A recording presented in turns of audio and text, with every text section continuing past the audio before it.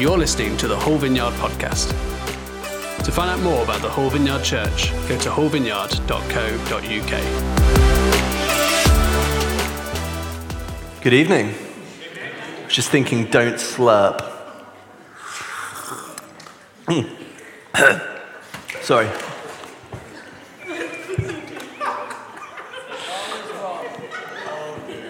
All right, well, welcome. It is so exciting to have you here, and Senior Pastors John and Joni, welcome. We're thrilled to do this. Let me provide a little bit of context for those of you that may be new, just to unpack a little bit more about what Ben shared and explained. This morning, John launched our new sermon series called Emotions. Do you love the slide? Ed will be devastated. I've been through every single one of those emotions this afternoon. Yeah, this morning I was like, which one am I? And it was the one with the hands like this.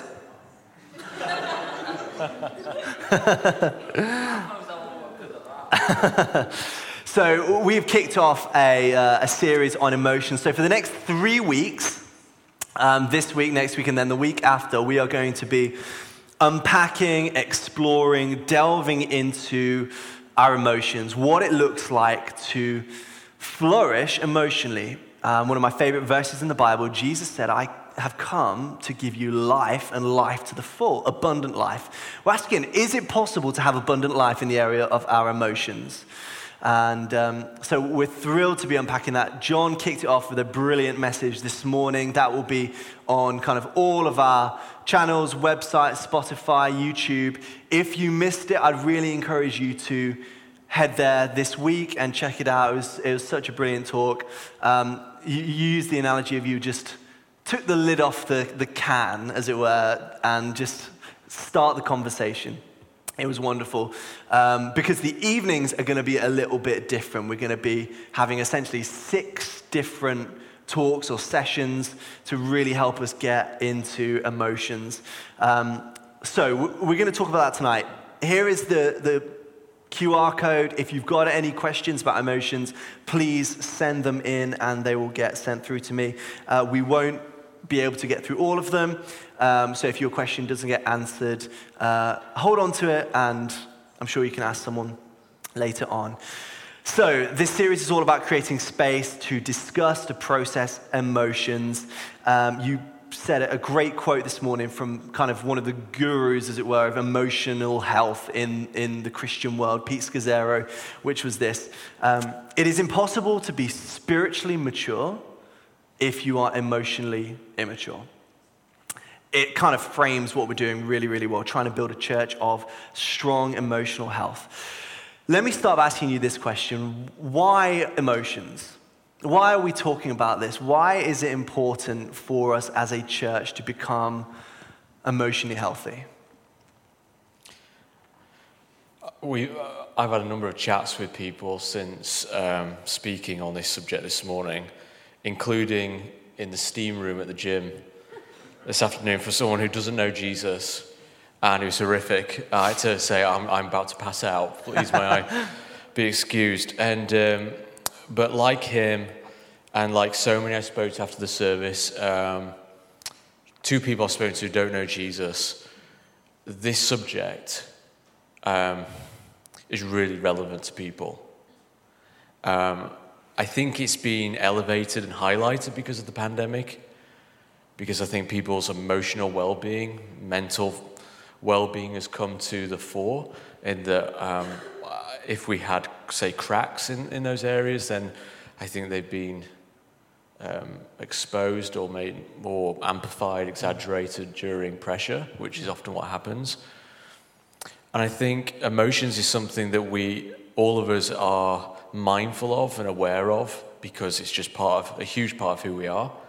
But I'm not convinced we have the tools, the language, the processes in how to flourish well with emotions. Mm-hmm. And I think that's been made worse actually by the church, because I don't think there's loads of teaching on it, or discipleship on it. And the whole idea is we want to disciple people well in this whole area of emotions. Yeah.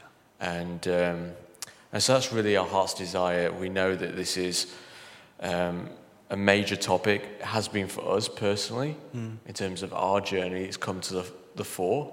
Yeah. And so we just want to, leaders go first. Yeah. They go first with vulnerability. They go first with transparency and trying to help other people. Yeah. If we can have some breakthrough that can help others. Yeah. Would you just reference your story? You kind of shared a bit of your story and journey over the last 6 months or so this morning, but there'll be lots of people here tonight that don't know the kind of journey you took building up to the sabbatical. Could you unpack that and share a little bit about how this conversation kind of impacted you? Yeah. So essentially, it was actually the last time we did a Q&A on, was it relationships? Sex. Yeah, sex, yeah. Well, I finished the next day, which is quite funny. And yeah, I essentially suffered like burnout, which, was spiritual, physical, all those things. But, there was a huge aspect to that. There was emotional burnout. And so I liken it to, you're driving in the car, and I didn't realize, I was thinking this morning after my talk, I wonder how many people thought, were you even aware? And I don't think I was overly aware until I'd hit burnout and then retrospectively look back. Yeah. But yeah, it's like the petrol tank on a car, and I'd be, the light had been on, I think, for a long time. And so, just hit a wall. I had every emotion going. So, that was high levels of anxiety, irrational fear, a huge sense of hopelessness, to the point where I didn't think, questioned who I was in terms of my purpose and call, and never thought I'd be able to come and lead a church again, speak, preach. Would have done anything, worked in a McDonald's, anything other than what I was doing. Sense of failure. It was like an implosion, I would say. And I just knew I'd hit a wall. I had nothing left to give. Yeah. I was affecting all parts of my life. Very absent emotionally from, particularly, I would say, my kids. I think one of the things that really hit home to me, we were due to have our youngest, George, in December after Christmas. And by this point, it was, when was it? Early November, was it? And I kind of thought, I'm going to be in the operating theatre. Well, Joni will be on the I'll be there anyway. And I would emotionally have checked out. Yeah. And so that was, we've always said since we transitioned to take on the church that we would always put our family first and our well-being first. And so this was really bringing that to a head. And for me, I've been in pastoral ministry for nearly 20 years. So I've essentially been doing that without much of a break. And then the last few years with transition and taking on this church with COVID and a number of kind of personal things that have happened with us, it's had an attritional effect where it's just like taking its toll, essentially. Yeah. Well, let me just say that, thank you for being so vulnerable. I think lots of attitudes in the church where actually it's not okay to not be okay, and you think you have to be, if you're a Christian, you think you need to have it all together. And so to hear the senior pastor sharing that you experience these things gives, I don't know about anyone else, that gives me a lot of encouragement that, we can kind of go through. it's not about being perfect. It's about, so I think that's so powerful.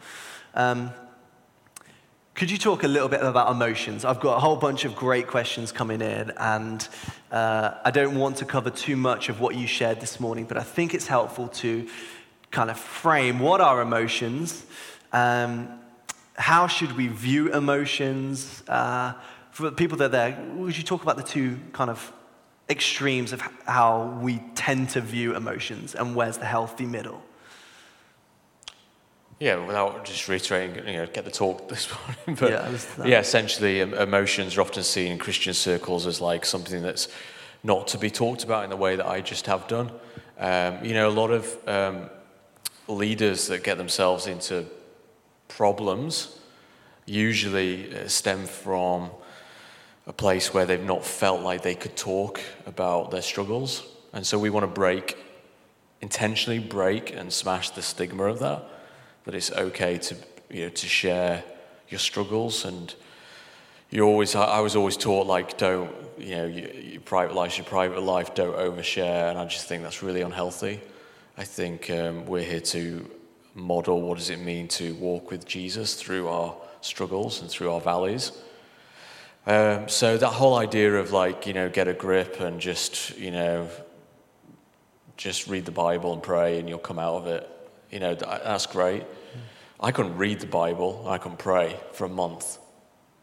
So Joni, would spend many nights just praying in tongues over me at night time, where I just, wasn't in a good place. And then on the flip side, emotions are everything for people. Emotions are a GPS. It's essentially how I feel is my truth.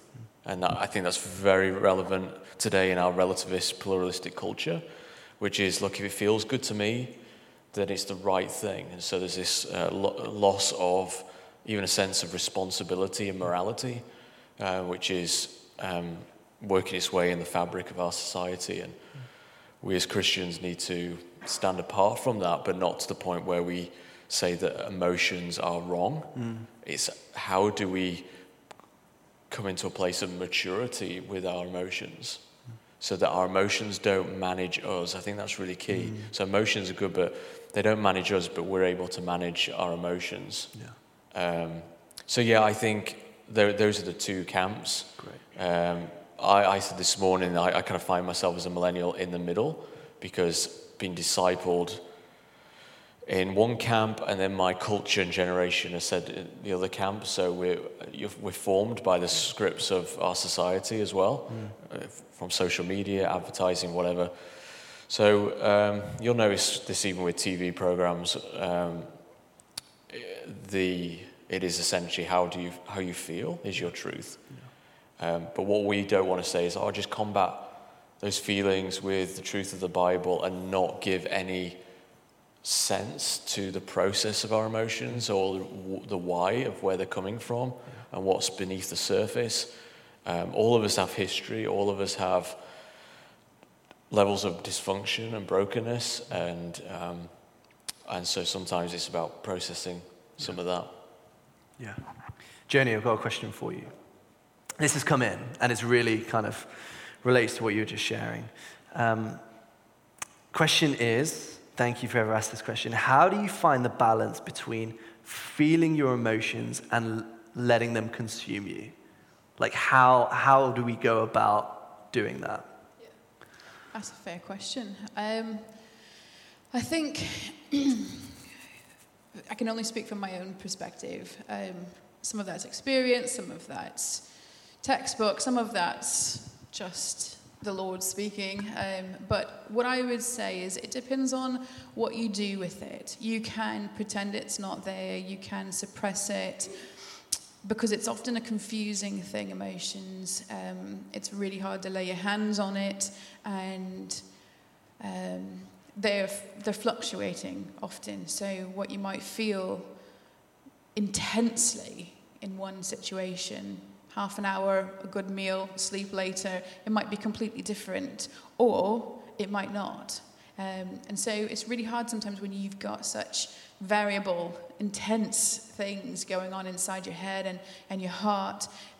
But again, I think it comes down to, are you submitting them to God? Whatever happens in this life, we can always choose to submit them to God. And like John said, it's not so much about quoting enough bumper sticker Bible verses at you until, yeah, that's truth. I admit that, I can understand that is truth. However, at the moment that you're rock bottom and you're grieving and you're crying out and you need help, you're desperate, that doesn't feel like much help, really, if I'm being really honest. And I think, when we submit our feelings and our thoughts and everything to Jesus, he meets us where we are. He doesn't expect you to, oh yeah, you know what, I'll talk to you when you're a little less complicated, or actually, that's a bit like hard work, nah, I'm out. Like, that's not who God is. He is so invested in everything about you, your heart, your everything you think, everything you ever will think or do. And so I think it's very much a case of submission and saying, God, look, I'm just being real. Today is just awful. It's been awful for 6 months. I'm not sure it's ever going to be not awful.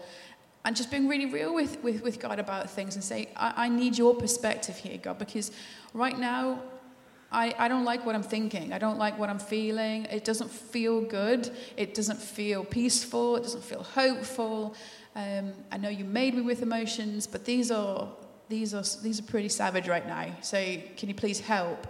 But also speaking to people that are for you, speaking to your support system, that's your loved ones, your family, your friends, your home group leaders, these kind of people that are absolutely for you is an utter lifeline, because when you're in the thick of it, you need someone that can call out truth over you and say, do you know what, you're not made for this. Let's get you some help. What can I practically do for you? How's your washing? Is it, you got like 10 loads, don't you? Let me help you out with that. Like, you need someone that's going to be really real with you and that won't just let you kind of sat in the dirt for far too long. I'm not saying you don't sit in the dirt once in a while, but they don't let you just stay there. They say, you know what, come on, let's get further along than this, because I know you can. I know we will. And sometimes you need to kind of lean on someone else's faith and strength when you don't have any of your own. There's nothing wrong with that. So yeah, I think that's a lot of words. No, so that's I don't so let good. me talk very much. That's so good. I just want to pick up on something that Joni just said, and that was support system. And just to be really real in that, one of the hardest things I found was when Joni was going to talk to my parents and saying that I was having some time off. Now, my parents are Christians, they're amazing, they're, inspirational in every way, but I found that, again, very, very hard. It took a lot for me to go around to the house and say, look, I need to tell you I'm not doing too well. My parents are getting on in their age as well, so it's that background noise of I know that I want them to know that I'm doing okay in life. So that was quite hard. But if you have that little bit of courage and just say what you need to say then. And so it's great, actually. My mum listened to the talk this morning on the live stream, which is wonderful. And she was just telling me this afternoon, how she was just like blown away and just was really thankful for my honesty. That's actually the first time she'd really talked about it since I told her. I could tell they were concerned. I think that often is the lie that the enemy wants you to just fixate on, is that they won't understand, they might blame you, they'll come up with a bunch of reasons why you just need to pull your socks up. And actually, you're probably the only one going through this. Aren't you supposed to be leading this church? So, what are you on about? Those are the lies that you're isolated. It's just you. No one else feels like this. What's wrong with you? Why are you like this? What'd you do? What do you need to confess? 1,000,001 thoughts instantly flood your mind, and they're lies. They are total lies, which is why you need the support of someone to say, whoa, none of that is true. None of that is real. That's not you. That's not God. That's not his truth. And just to kind of speak some truth into some situations sometimes. Yeah, that's quite a game changer, actually, if you think about it. the majority, I'm talking like 90+% of the things, the narratives I was believing, which propels certain emotions, because it's all linked with your mind, were absolute untruths. Yeah.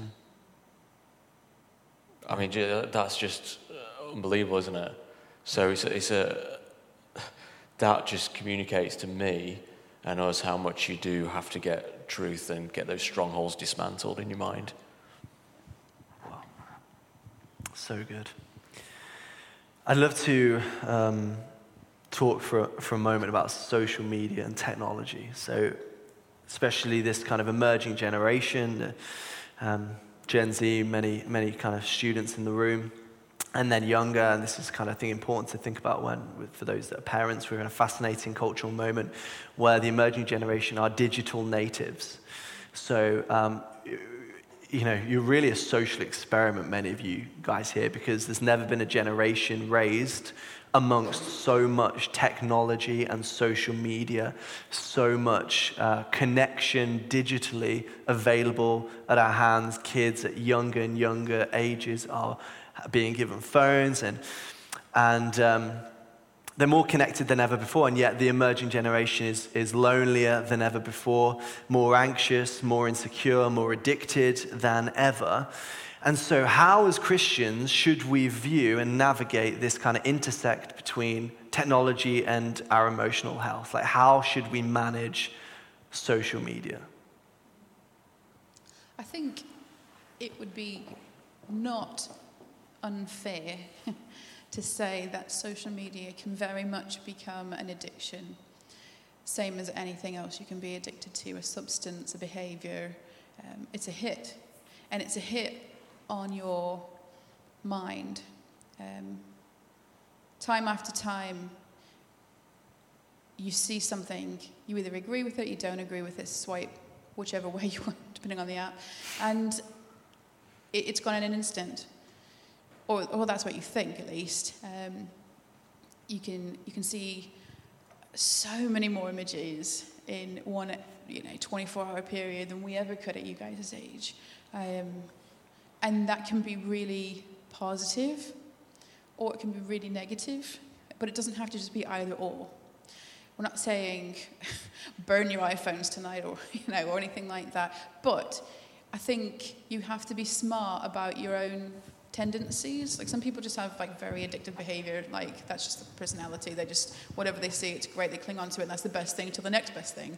And then other people just are pretty much, they're not that bothered, really. It's a fun thing to kind of flick through some interesting topics now and again, but they're really not that bothered. I think something that's quite interesting about technology, so the convenience of it all, is it's almost like you're putting out there your opinion, but it's not just your opinion, everyone gets to see it. So it's almost like you're having your first day of school all the time. You're the first one in the room, everyone can see you. Are you dressed right? Do you look, what about you? Do you smell? You're okay? You brush your teeth? Yeah, cool. Everyone's looking at you. We just kind of, they've said their opinion, and now you've replied, and now everyone's having a look at it. They're not agreeing with it. They're really coming at you, and you've got to face them tomorrow, or when you go downstairs with your flatmates, or when you go to the next lecture, or at your job, or whoever. And sometimes you don't even know these people. And I think it can be really dangerous to be overly invested in other people's opinions to the level that it alters your peace, where it alters your mindset of who you are, your identity. It really chips away at what you know to be true, just because enough people are seeming to say the same thing, and you start to think, hang on a minute, well, have I got it wrong? Well, what if I am wrong? Well, what if they're right? Well, there's enough people saying the same thing. What if I'm the odd liar? What if I'm just the one that doesn't make any sense here? And you really start coming unglued a little bit. And so I think it's really, really helpful to be quite regimented with what you allow your spare time to. If it's the first thing you play with when you wake up, if it is the last thing you need to check real quick right before you go to bed, if you can't go to the toilet without your phone, we might have a problem. You might be overly invested because they don't care anywhere near about you as you think. You might think that, well, I just need to check and see if they've replied, or if they've liked it, or if they've unliked it again, or if they've accidentally deep dived and found something from 4 years ago. Like, you really don't need to be that invested sometimes. But that's the lie. That's the lie. What if I miss out? What if someone said something and I missed it and they delete it and then I never get to see it? You know, and I think that's the thing. We never struggled with that. Like, really, 20 years ago we were on like LimeWire. Like, nobody even knows what that is now. I don't know what you're on about. We used to download things instead of paying for LimeWire, CDs what's now. that? Well, yeah. You don't want to know, Google John. it. Joni's American, so. Yeah, we may have that in the States, and you guys didn't have that. Anyways, we had loads of stuff that we dealt with that you guys never deal with, and so much stuff that you guys deal with that blows our minds. And I think now now is the opportunity to get it right, because there's so many generations. Like you said, you guys are the guinea pigs, more or less. Like, we didn't grow up always having the internet. There was this weird dial-up that we had to wait for, and if someone picked up the phone, we got chopped off. And you guys have never experienced that, but one opportunity to get it right. Like, yeah, of course you're going to mess up. Who doesn't when you're trying something new? But that doesn't mean you just chuck it all out. Like, because there's so many generations coming up behind you that are going to say, "Why? Like, what was this like fatigue that we never had, like this adrenal fatigue just from Insta? What? Like, that's not a thing." But these people are going to come up behind you and say, "How did you deal with that? What did you do? What was your lesson? What would you tell yourself 20 years ago?" Because that's what this is for us. Like, we're 40, we're old. Like, what would you tell yourself? What are you learning now? Yeah, thanks. Do you want to Again, I say a lot, and they don't let me talk. Well, when I had my sabbatical, I completely came off all of that stuff, and so I found it really helpful, to be honest. Kind of taking that break. I think it could be really unhealthy, to be honest. It could be like a poison you don't even know you're drinking.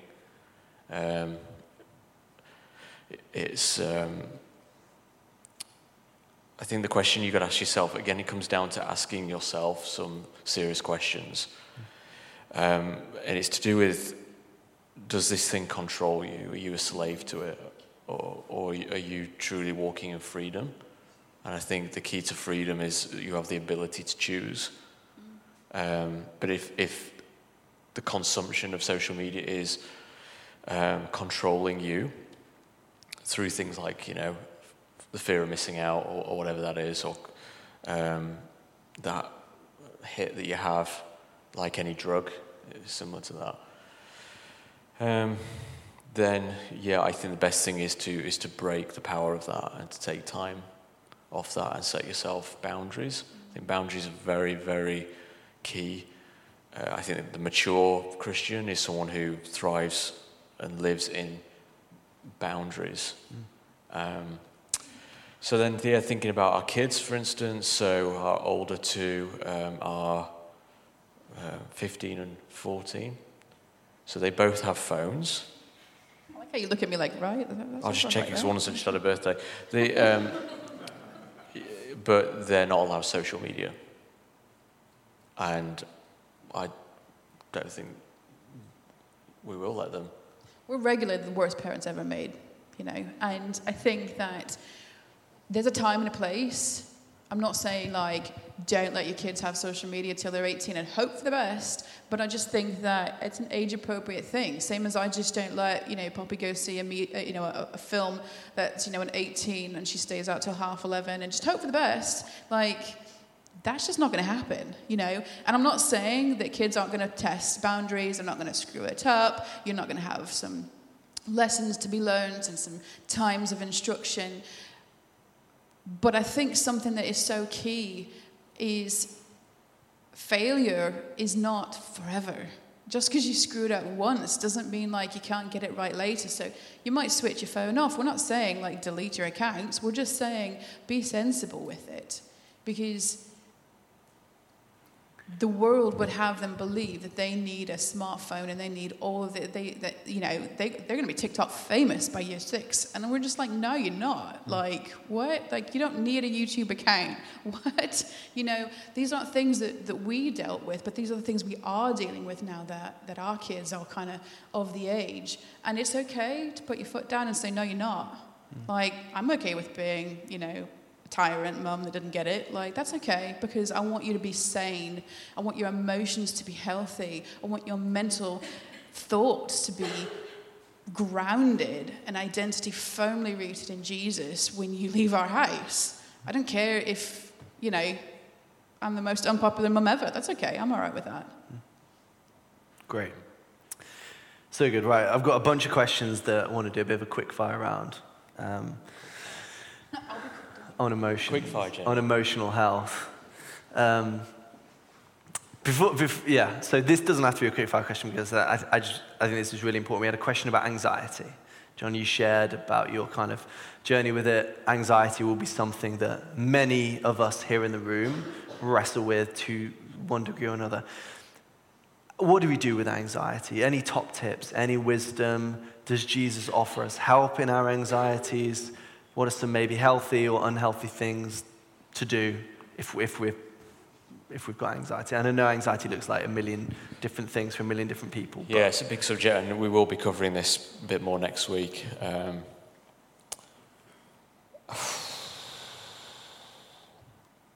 It's really difficult. I got some ideas. Right. So the good news is Jesus is the only one that's going to pull you out of your funk sometimes. And the world needs to know that because they don't have it. And they're going to be searching. If it was as easy as reading a self-help book, the whole world would be sorted by now. But they're not, because that's not where you're going to find your peace. Jesus is. And that's what we have. That's the hope we offer to the world. And I'm not saying that you can just read the entire Bible 6 times in one sitting and your anxiety is just going to poof, go. That's not how it happens. However, there's plenty of things that God's given us as good wisdom, principles, understanding as to how to combat anxiety. So if you find yourself triggered by a particular situation, the smart thing is to think it through and maybe next time don't go near that situation. Talk to somebody. The worst thing you can do is keep it bottled up and pretend like it didn't happen and that you're the only one, because that's the shame that the enemy would like to keep hold on you. Talk about that. As far as your anxiety levels, get good sleep. If you're going to bed constantly after half 11, 12, 12:30, regularly, having to get back up, trying to do life in the morning, it's just never going to happen. What are your rhythms like? Are you binging on Netflix till 4 a.m? Like, who's that helping? Did you really need to know the ending of that? I'm not going to delete it, probably. Like, you can watch that anytime. What's your eating like? Are you actually taking any exercise? That's a massive thing that John will talk about probably at some point. But, are you getting any sunlight? I mean, it's hard to find sometimes in the UK, but are you even outside at all, fresh air? These are just rhythms that are just going to help your body. You actually will jumpstart your insides. The sciencey bit we'll bore you with later, but it's actually really good for you. It's not just, here, go to the GP, swallow a pill, and it's just going to be magically better, because sometimes that does not work. I'm not saying there's anything wrong with medicine. Please don't hear me wrong. If you know my background, that's not what I'm saying. But there is no silver bullet. There's no magic pill that's going to fix this. It's going to be a lifelong, comprehensive, holistic approach at living well. And sometimes, the pandemic has obviously triggered everybody to some extent, and everyone has been affected by it, but not everyone is dealing with it in the same way. Not everyone is reacting in the same way. Not everyone is suffering quite the same way. And some people are more than others because they've got different backgrounds. They've got different things that has happened in their lives. And so I would very strongly urge you, if you're sinking, if you are coming down with a ship, come find me, a pastoral member of staff. We will talk it through. I've got some ideas. We will show you the steps, how to get out of this, because we were at the bottom. We were like, we don't want to do this anymore. This is not what we signed up for. And yeah, we found some things that are very, very helpful beyond just the handful. That's great. That was a great answer. I don't think you need to say anything. No, I do. No, but I do. I do. It's worth saying before you do that your background is in psychology. Yes, yeah. So you've talked and thought a lot. Bit about, Yeah. So that's so helpful, and I'm sure there's lots more that is there. John? The reason why I was struggling just is it's not something I find you can give 3 top tips. Mm-hmm. And Joni's alluded to it, so let me just kind of re-emphasize. As pastors, so just for us, but also as Christians, you will have trouble and trials and testing and the spiritual warfare and all these things. We just live in a fallen world. But as pastors, we essentially help people in crisis most of the time. That's what we do. And is it crises or crisis? Crises are plural, crisis is singular. Oh, what's the answer? I don't know what you're going with this. Crisis is multiple fine. crises. We all get what you mean. Crisis. Yeah. They're all like, some are small, some are big. Okay? Yeah. And so if you're running on full capacity in life in general, with not healthy rhythms or habits, and you're dealing with one crisis after another, what happens when there's like a major crisis comes? You have essentially no margin to deal with it. So the absolute key is that when you're not facing big crisis, is to live at a level which is actually within your maximum. So you have boundary lines, but actually learn to live within them. So I'd say I was like 100%, and now I've made a conscious decision just in life, in ministry and everything, I'm never going to go beyond 80%. Because when a curveball comes, you've got to make sure you have margin in life to deal with it, essentially. So actually, anxiety isn't to do with, there's management of anxiety, which is, we can both do tips on that. You know, I have a therapist, I have medication, I talk to people regularly, I work, go to the gym, good sleep, good eating, all that kind of stuff. Yeah, tick, tick, tick. Have fun, things that you enjoy doing. But actually it's about the cause and the root and about living life at a pace that's sustainable with healthy margin. Yeah. And if you could do that, it will help you in your journey of anxiety. That's good. That's great. Okay. Couple minutes, quick fire questions. Sorry for the No, it's all good. It's all good. Quick fire questions. Often when I'm at an emotional low, I look for ways to escape, and that often looks like Pizza Hut, which is an amazing. Is that ever a good thing? And McDonald's. How do you escape? Joking. How do I escape? No, is it ever a good thing to look for those escapes? And like, what do we do when we're feeling? There's nothing wrong, of course, with doing things like that. But it's about whether it's like an idol and a dependence. And if you turn to anything other than Jesus and healthy things in order to process that, then I think that's a problem. But the first thing that Joni and I did when we had our sabbatical is I said to Joni, I just need to get out of hole, basically. So I went and we had 3 days and 3 nights with our close friends, Jonathan and Nikki Abbey at York Vineyard. And just people who know us, who love us, who will just pray for us. And just, that was 3 days of just, being real, talking, crying, watching movies together, eating great food. It was just brilliant.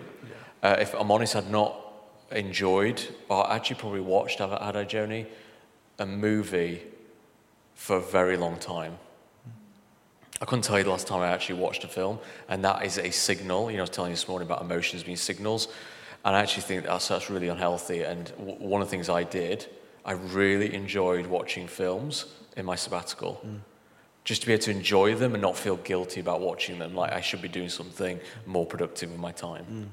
So I think we need to give a lot of grace for ourselves when we're going through difficulty, for sure. Yeah.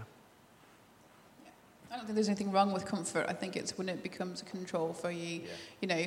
Pizza Hut, great. If it's there every day, you might want to have a salad now and again, but have some Pizza Hut. Just don't replace one vice. Don't replace one hit with another. That's not Jesus. Like Hannah. Yeah, she said it was fine. Yeah, like a shift for me, like this afternoon, doing a talk, you have adrenaline high, and then you've got to watch for your lulls, all these kind of things you've got to monitor about yourself, and because that's the greatest place of temptation. It's really easy just to kind of like, constantly like watch TV, numb or whatever, you're emotional, like feeling drained. So this afternoon I went to the gym, did 40 lengths, and that is really helpful. I think that's the jacuzzi. Yeah, 40 lengths, that's funny. That was a good one. That's actually really good. Yeah, so I think there's healthy ways to let off steam. Yeah, that's good. Yeah, I heard a quote once where someone said, a well-rested person is very difficult to tempt. Yeah. That's a powerful life principle. It wasn't meant to be a joke. A well-rested. So today at lunchtime, I was tired. I put Ivy down for a nap, and then I put Hannah down for a nap and put myself down for a nap. Wake up more tired. That's the thing about naps. Anyway, we're 7:15. This was when we're shooting to finish. Anyone else texting or? Okay, yeah. I mean, we can go as long as you want. Here's a great question. Couple more minutes. Anger, complex emotion. Is it okay to be angry? Is there ever a good time to be angry? How do we do that? 30 seconds. Yeah, of course. It talks about not letting your, basically don't go to bed in your anger. But that's not like saying that, so when Joni and I, not that we ever do this, do we, darling, have an argument, that when the clock strikes midnight, we've got to just, forget it. No, it's not about that, it's about keeping it in the light. The problem when anger gets out of hand is when it goes inward and suppressed, because that leads to all sorts of issues, outbursts, bitterness, dysfunction, all these kind of things. If there's an anger there, and you've got to work out, is it a righteous one or an unrighteous one? What's, again, the why, what's it stem from? And keep it in the light. So through confession, through help, all those kind of things. Get some healing on it. Yeah. I remember we were playing FIFA once, and I got so angry I had to leave. Do you remember that? I do remember, yeah.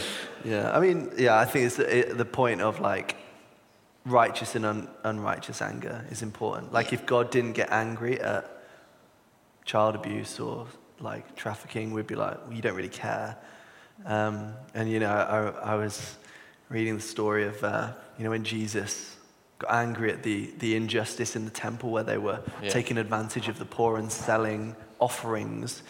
And there's a line where it says, and Jesus made a whip.